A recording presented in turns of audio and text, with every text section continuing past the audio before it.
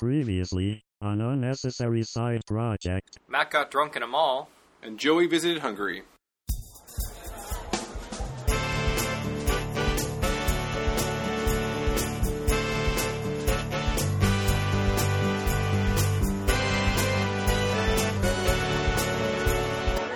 Hi, I'm Teddy Ruxpin.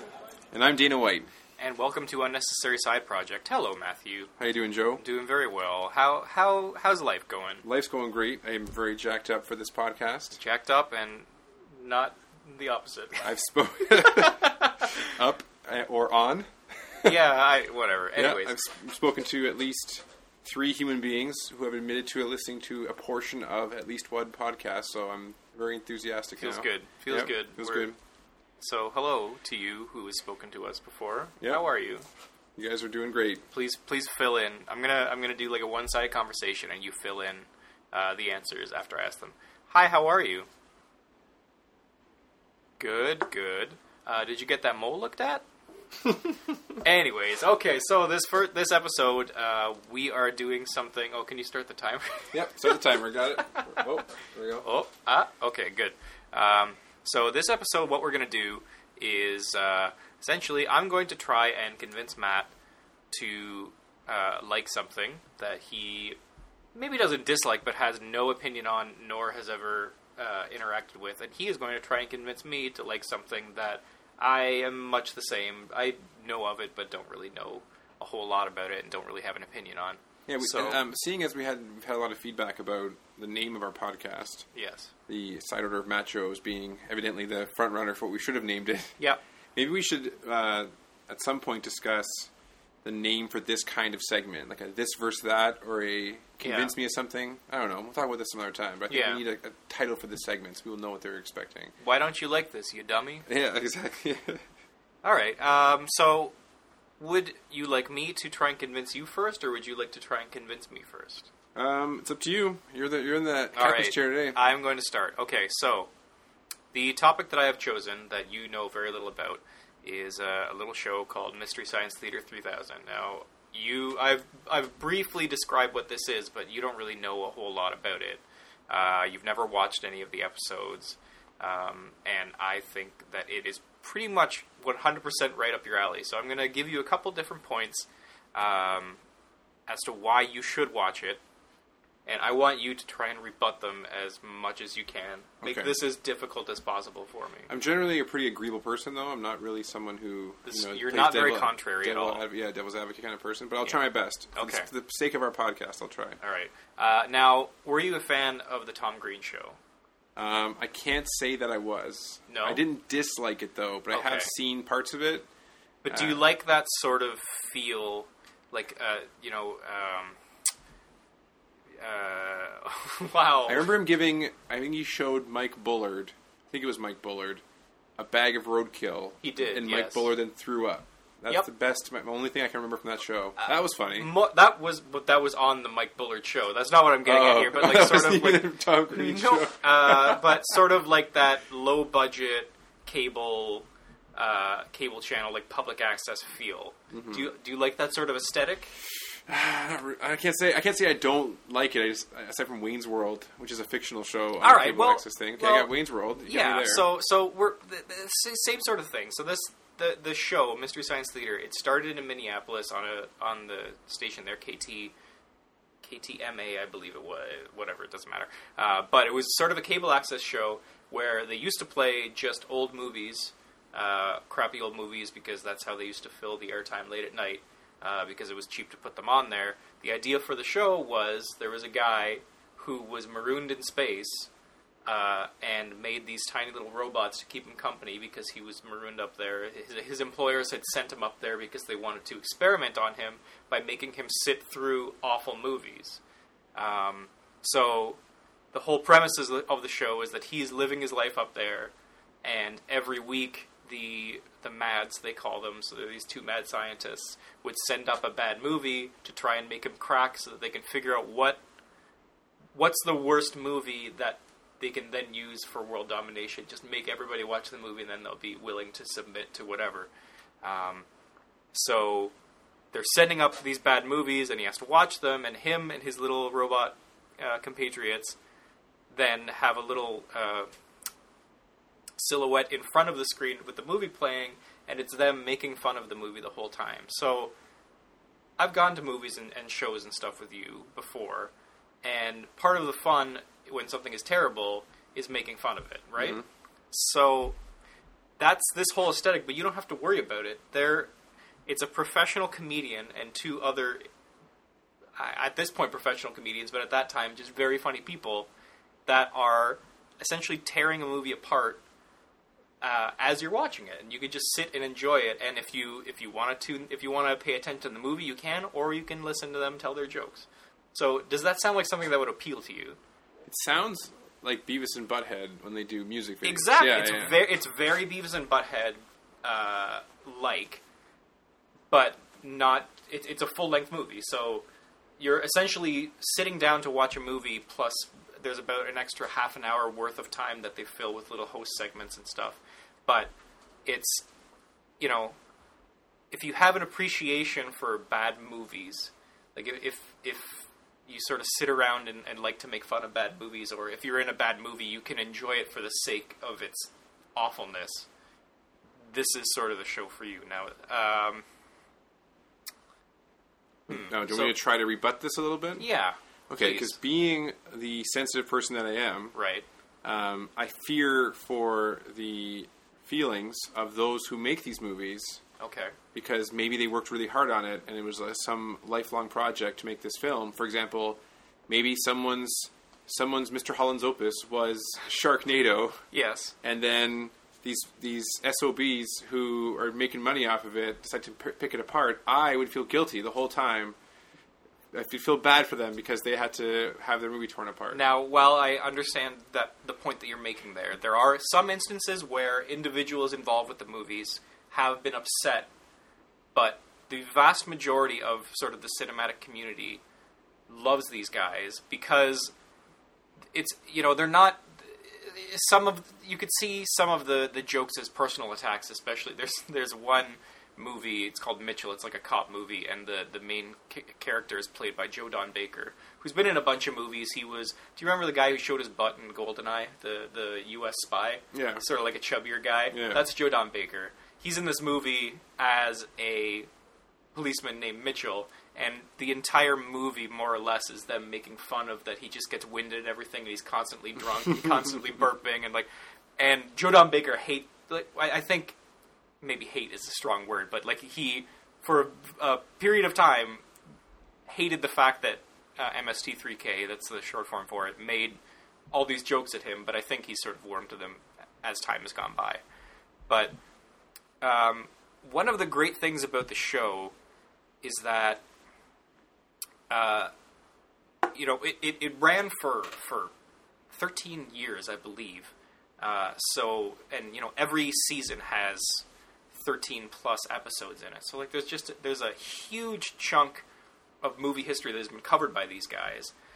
Movies that maybe didn't get the spotlight that they had hoped for sort of got a second life through this show and have become sort of cult classics. So a lot of crappy sci-fi movies or black and white films from the 50s have a following because of this show, because they sort of put them in the spotlight, and maybe, and they're poking fun at them the whole time, but no one would know about these films if it weren't for this show. So I think that is one of the cool things about it. So what kind of... I think you've seen this live, right? Yes. As well as it used to be on TV, but you've seen it live. Yes. Right? So there were two different hosts for the show. One was named Joel. He's the one who created the show. And then the other one is Mike. And then after the show, they both sort of went off and have done their own sort of things. And they put on live shows occasionally. Mike has his group that's called Riff Tracks now, and now they will do... You can download MP3 files that you sync up with recent movies, and then it's just like an audio commentary track, and they make fun of it the whole time, which is hilarious. And then also they'll do live shows where they'll have a live event going on where the movie will be playing in the background. They're up on stage telling jokes about it, and then they'll stream it live all across Canada and the U.S., and it's very funny. I went and saw Sharknado the other day. And, Sharknado, it's been pretty much critically panned, but it's sort of a campy, stupid sci-fi original movie. And the producers are happy that Riff Tracks did that, and even provided clips from the next Sharknado movie before the live show. When a movie is intentionally campy, like Sharknado, isn't that kind of like low-hanging fruit, though, in terms of making jokes about it? Like when the premise of the movie is a tornado gathers sharks and brings them to town, isn't that already supposed to be ridiculous? Like, isn't it implicitly funny? Yeah, I mean, it is, but I think, like, a lot of... There's sort of two types of films that they'll do. They'll do movies that take themselves seriously but are just terrible, or movies that are just poorly made. And I think Sharknado falls into that second category. Okay, I can see where... they think that they're being really cool about it, and it's like, yeah, we're just going to make a bad movie about a Sharknado, but had that commentary not been there, it is just painful to watch. It's just, it's a terrible movie, and having that extra component really adds to the situation.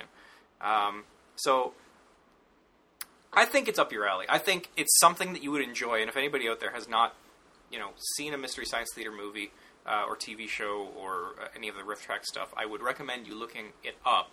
I feel like I'm not really convincing you so much. No, so what I was going to say is, if I was going to dip my toes into Mystery Science Theater, what was the first episode or first production you saw that really hooked you in, that was so hilarious or so engaging, that would get me interested as well? So that way I'll try that one first. Yes. And see if I like it. Okay, so... probably my favorite Mystery Science Theater episode is the one that I've already mentioned, is Mitchell.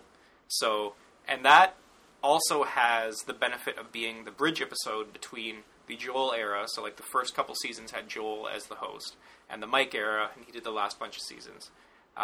That's the episode where Joel leaves and Mike starts. Are they both on at the same time? Mike doesn't do any of the jokes, but he is throughout the episode, and then at the end gets sent up to, it's called the Satellite of Love. That's what he's marooned on out in space. So it's hilarious. It's one of the best Mystery Science Theater episodes, and the movie isn't terrible. Like the problem that some of them have is that the movie is so bad that, even with the commentary, you don't want to watch it. And then there's one episode that, once you sort of get into it, I would recommend doing, but definitely not the first episode. So I would recommend Mitchell. Also, the later seasons had... because, a lot of the movies were either, Japanese black and white, like Gamera, or... there weren't Godzilla, but like that, like monster movies. Yeah. And, 1950s black and white films. There's a lot of those. Those... as a present-day person, maybe you don't really want to watch those. The later seasons had a lot of color films and more recent films that were just sort of B-movies that didn't do very well. Those are all very funny. There's one called Laser Blast that is a later episode that's very good. But probably the most famous episode is for a movie called Manos, the Hands of Fate. So it's an awful, awful movie, poorly made. The story doesn't make any sense.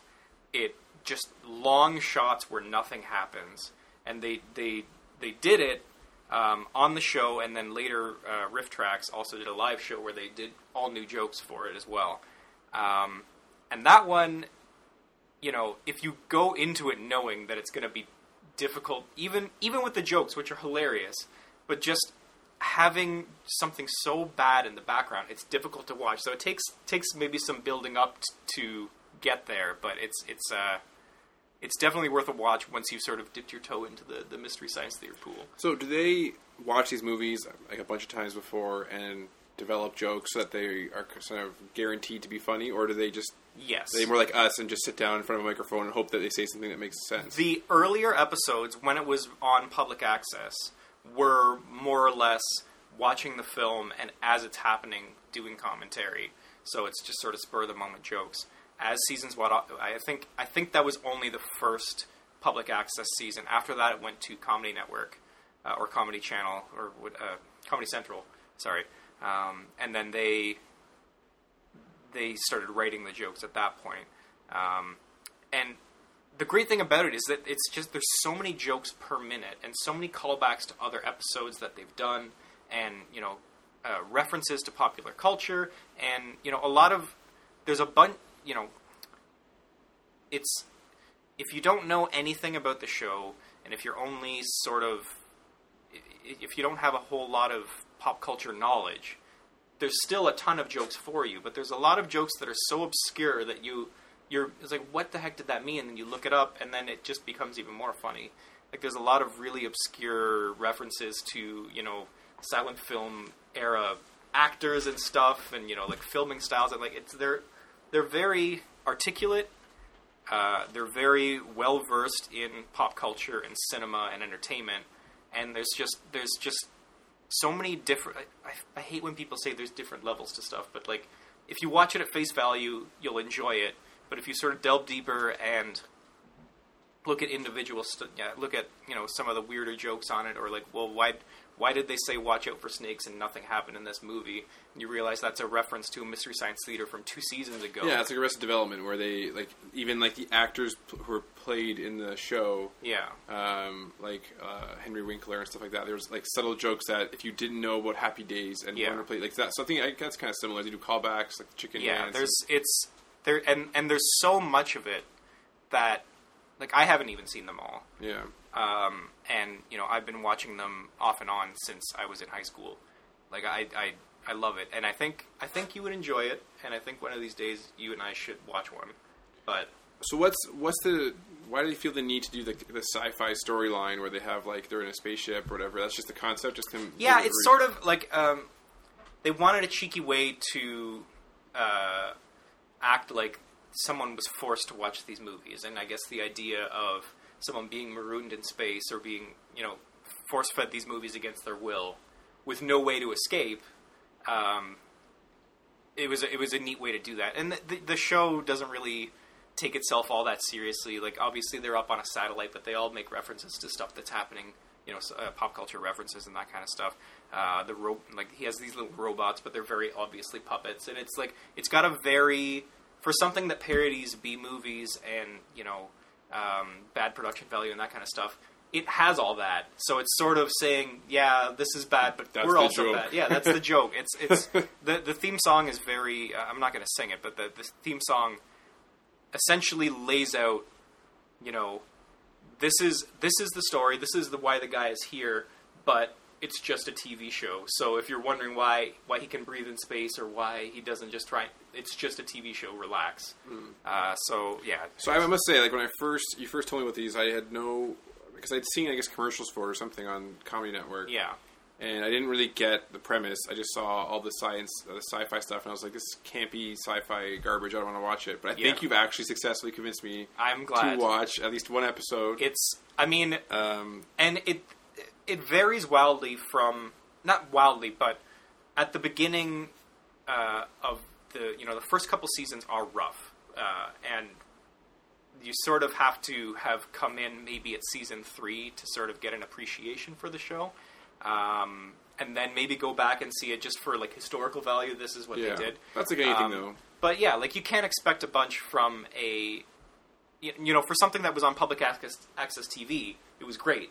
But, if you're on Comedy Central, you kind of have to have a higher... Well, it's like this podcast. I mean, when we're on HBO, and we're also streamed on HBO, and we're on Sirius XM... It's going to be Chris Rock's new special, and then directly followed by Unnecessary Side Project. Or maybe we're the lead-in for Chris Rock, because he can't draw on the audience Chris anymore. Rock works for us at that point. So I can understand that. So those are the episodes. Yes. Got to work at those kinks now. Yes, all right. But yes, if you are out there and you have never heard of this, Mystery Science Theater 3000 is what it's called.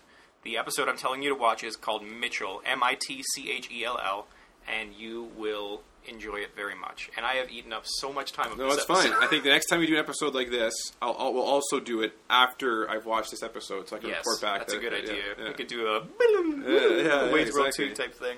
All right, so then the subject or the topic that I'm going to try to convince Joe to be interested in, which I've tried numerous times in the past, but I've never done an in-depth attempt at this. All right. Is to get Joe interested in the UFC. So now you have mentioned UFC about 100 times since we started this podcast, just in passing, and I have neither the time nor the inclination to watch any of these UFC fights. Yes. But I want to enjoy the things that you enjoy, so please. Okay, so first I thought I have a series of arguments, some of which are well thought out, and some of which are my attempted humor. So we'll you see did how well so that much goes. prep work for this, and I'm so happy because I really did not. Oh, so far so good. So first and foremost, you like the WWF/WWE now, after a while, right? Love it. And I think a big component of that production is the stage personas that the characters have. Yes. And while the UFC hasn't played that aspect up that much, they do play up the nickname part of it. Okay. So let me present to you some of my favorite nicknames that are in the UFC. Okay. So there's a guy named Andre Feely. Okay. His name is Andre Touchy Feely. Okay, love it. Legitimate person. All right. I think he's my new favorite fighter. Dustin McLovin Hazlett. Okay. One guy's named Mirko Filipic. I can't say his actual name, but he's Croatian, and he's a member of parliament and a police officer. So they just call him Crow Cop because he's a Croatian cop. There is a UFC fighter currently fighting that is a member of parliament? He was, or is going to be, but he's not. He's no longer in the UFC, but he used to be one. Oh my goodness. That's awesome. There's a guy named Dave Schultz who goes by Dave the Janitor Schultz. Why? I don't know why. He just does. It just fit. Yep, he brings a mop into the ring. Exactly, yeah. They don't bring props, unfortunately, but I think that's probably got to be coming.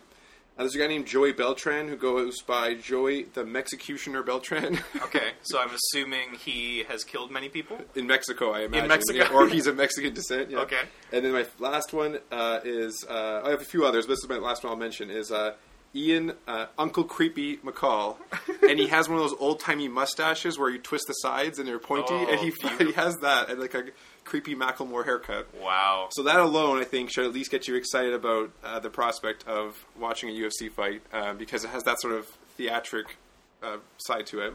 You had my interest, but now you have my attention. The Andre Touchy-Feely got you interested. Yes, got me. So that part of it's fun, but really why I like it is, I think, and this is only something if anyone's out there who likes any kind of sport, I think you can make this argument that, because you like baseball, you like football, any of those kinds of sports, especially, I would say, football, they're about, taking ground. It's sort of an analogy for war and that kind of thing. Right. And I don't really think there's a better analogy for that than actually like fighting someone, right? So getting into a cage. So in that respect, I think the UFC is really exciting. And I used to like boxing a little bit, but then as soon as you get into the UFC, because there's so many things that you can get involved with. So I'll take a step back and go back to the early UFCs. Okay. The early UFC, the concept was, let's see who win a fight. So you get a sumo wrestler, a boxer, a jiu-jitsu fighter, a wrestler, and have them all fight each other. Wizard. Yeah, wizard. Mage. So literally a professional boxer came in with one glove on and a bare hand and then fought a sumo wrestler, like things like that, things that were ridiculous. And then over time, it got much more legitimate in terms of a sport. It was much less of a kind of a sideshow. And so now the fighters have all kind of developed similar skills. Yeah. But there's still a storyline. Like before every single fight, obviously there's hype and they try to promote things. But there's always like a narrative. So it's whether it's like a striker versus a grappler, so a guy's a really good wrestler or a really good jiu-jitsu fighter versus like a boxer.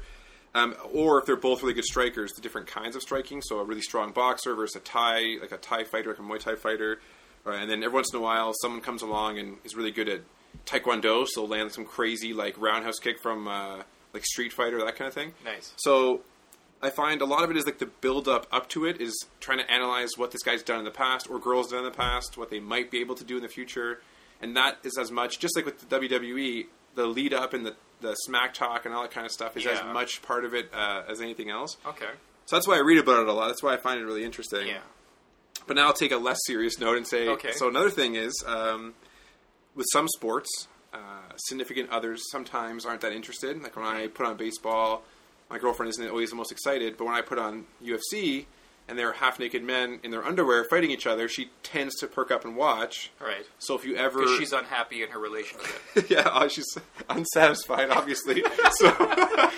So that's something that is good. You should be able to inspire interest in your partner as well if she doesn't like baseball or football. Okay. Well, ironically, we're going to a baseball game tomorrow, so it can't be that big of a problem. Yeah, and she's pestering me to buy football tickets. So there you go. So your point is not really working here, but I understand. Well, then if you have an uninterested lover, you have to rely on crutches like the UFC to keep her, in your little harem. If you don't measure up as a man, you just put George St. Pierre on TV, and then you keep her around for a bit longer. Yeah, he'll talk about 888 poker, and then it's true. One of my favorite chirps of all time. So you see guys in the UFC or boxing or wrestling, and they'll say, I'm going to go out there, I'm going to murder you, I'm going to Mike Tyson, I'm going to eat your children. My favorite chirp of all time was George St. Pierre getting into the ring after a guy named Matt Hughes just won. He takes the microphone and he goes, Matt, I was not impressed by your performance and look forward to fighting you in the near future. It's just like the most matter-of-fact chirp. It was amazing. The place erupts. That's pretty great. Yeah, so that's good. So another thing, if the significant other being attracted to the fighters isn't float your boat, right. There are also women who fight. Many of them, like Gina Carano, are like movie stars, so that's entertaining in and of itself. Okay. Or just the physical fitness of these men might inspire you to work on your own physical fitness. When you see is this an intervention? Is this what this whole thing was? I have a Joe, 50, you look like crap? I have a 50 in my pocket from your wife who said, try to get Joe to do some sit-ups. Well, guess what, Katie? It's not happening. So that's all joking aside, though. I think the athleticism that's required, and then maybe that's how I'll kind of maybe wrap up a bit of my UFC talk, is that the athleticism that's required, I think, is what makes it most interesting to me. So when you watch golf or you watch baseball, a lot of times athletes are really one-dimensional. So like a lineman in football has a certain skill set, but maybe lacks a whole bunch of other ones, and same with the quarterback and same with the wide receiver or whatever. But I think with the UFC, you can't just be really strong, because if you're really strong and you have lots of muscle mass and you fight someone who has a lot of stamina, he'll beat you, because he'll wear you down.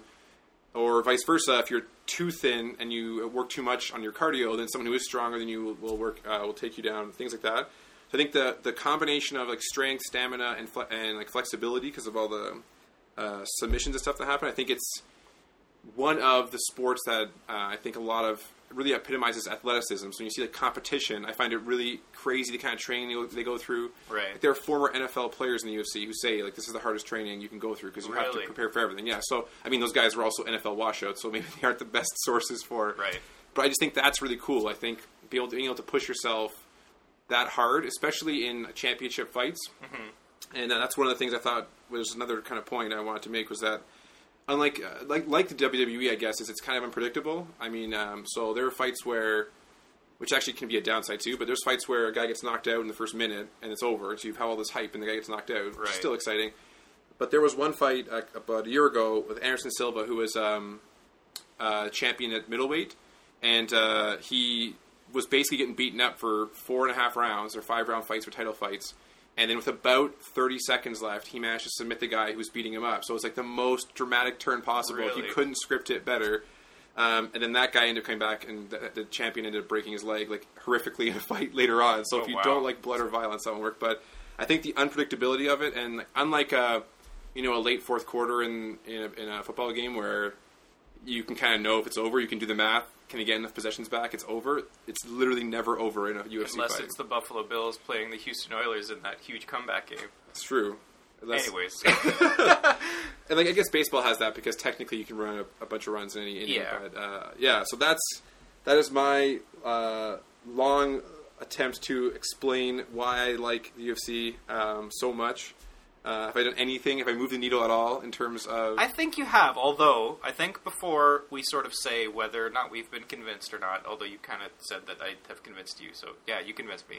But I'll convince you to watch one. Yes. But we'll see if I like it after. Yeah, I think that it's like that. All we can really do is try and convince the other to participate in something, but whether or not we enjoy it after the fact, if we watch a Mystery Science Theater, I'm probably going to be there when you watch it. Mm.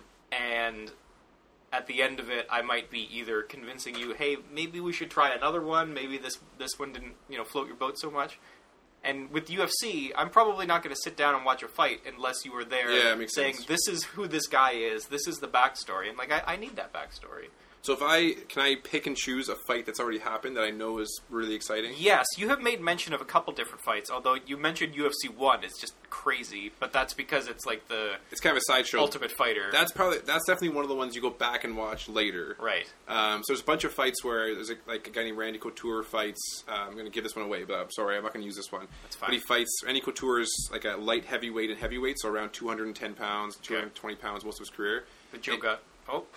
The Joe guy. The Joe special. And he's about, I don't know, 6 feet tall, 6'1". He's fighting a guy who's like much larger than him. Yeah. But Randy Couture's like athleticism and kind of grit and game plan just like slowly takes down this giant. And that's actually what got me into the UFC. Really? Because the whole time, like, there's no way this is happening. And he just slowly takes him down. So I think that's one example, but there are a few other ones that I can think of right away. So anyone who's listening, I'm probably going to do John Jones and Alexander Gustafsson, I think, is one of the ones I'm going to show Joe if anyone's curious. But yeah, that's one I think will be one that might get you interested. But we'll see. I could be wrong. All right. So before we close this up, closing arguments, one sort of blanket statement. You tell me, Joe, you should watch the UFC because, and then like 1-2 sentences, and then I'll do why you should watch Mystery Science Theater, and then we'll say good night to all of our fans out there going to sleep. All right. So you should watch the UFC because of athleticism,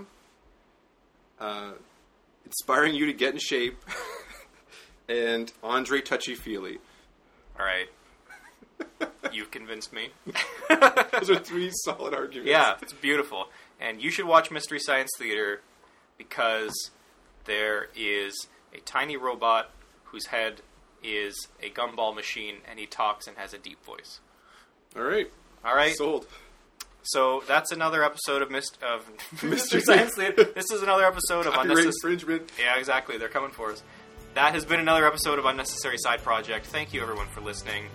Good night. I hope that the Sandman whisks you away to dreamland, because I'm assuming all of you are listening to this right before you go to sleep, and then once the final word is said, you close your eyes and go off to the dreamscape. So bye-bye from all of us. Really just creep me out. See you next time, everyone. All right. Sleep well.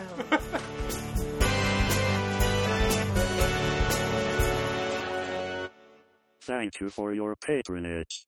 We will see you next week.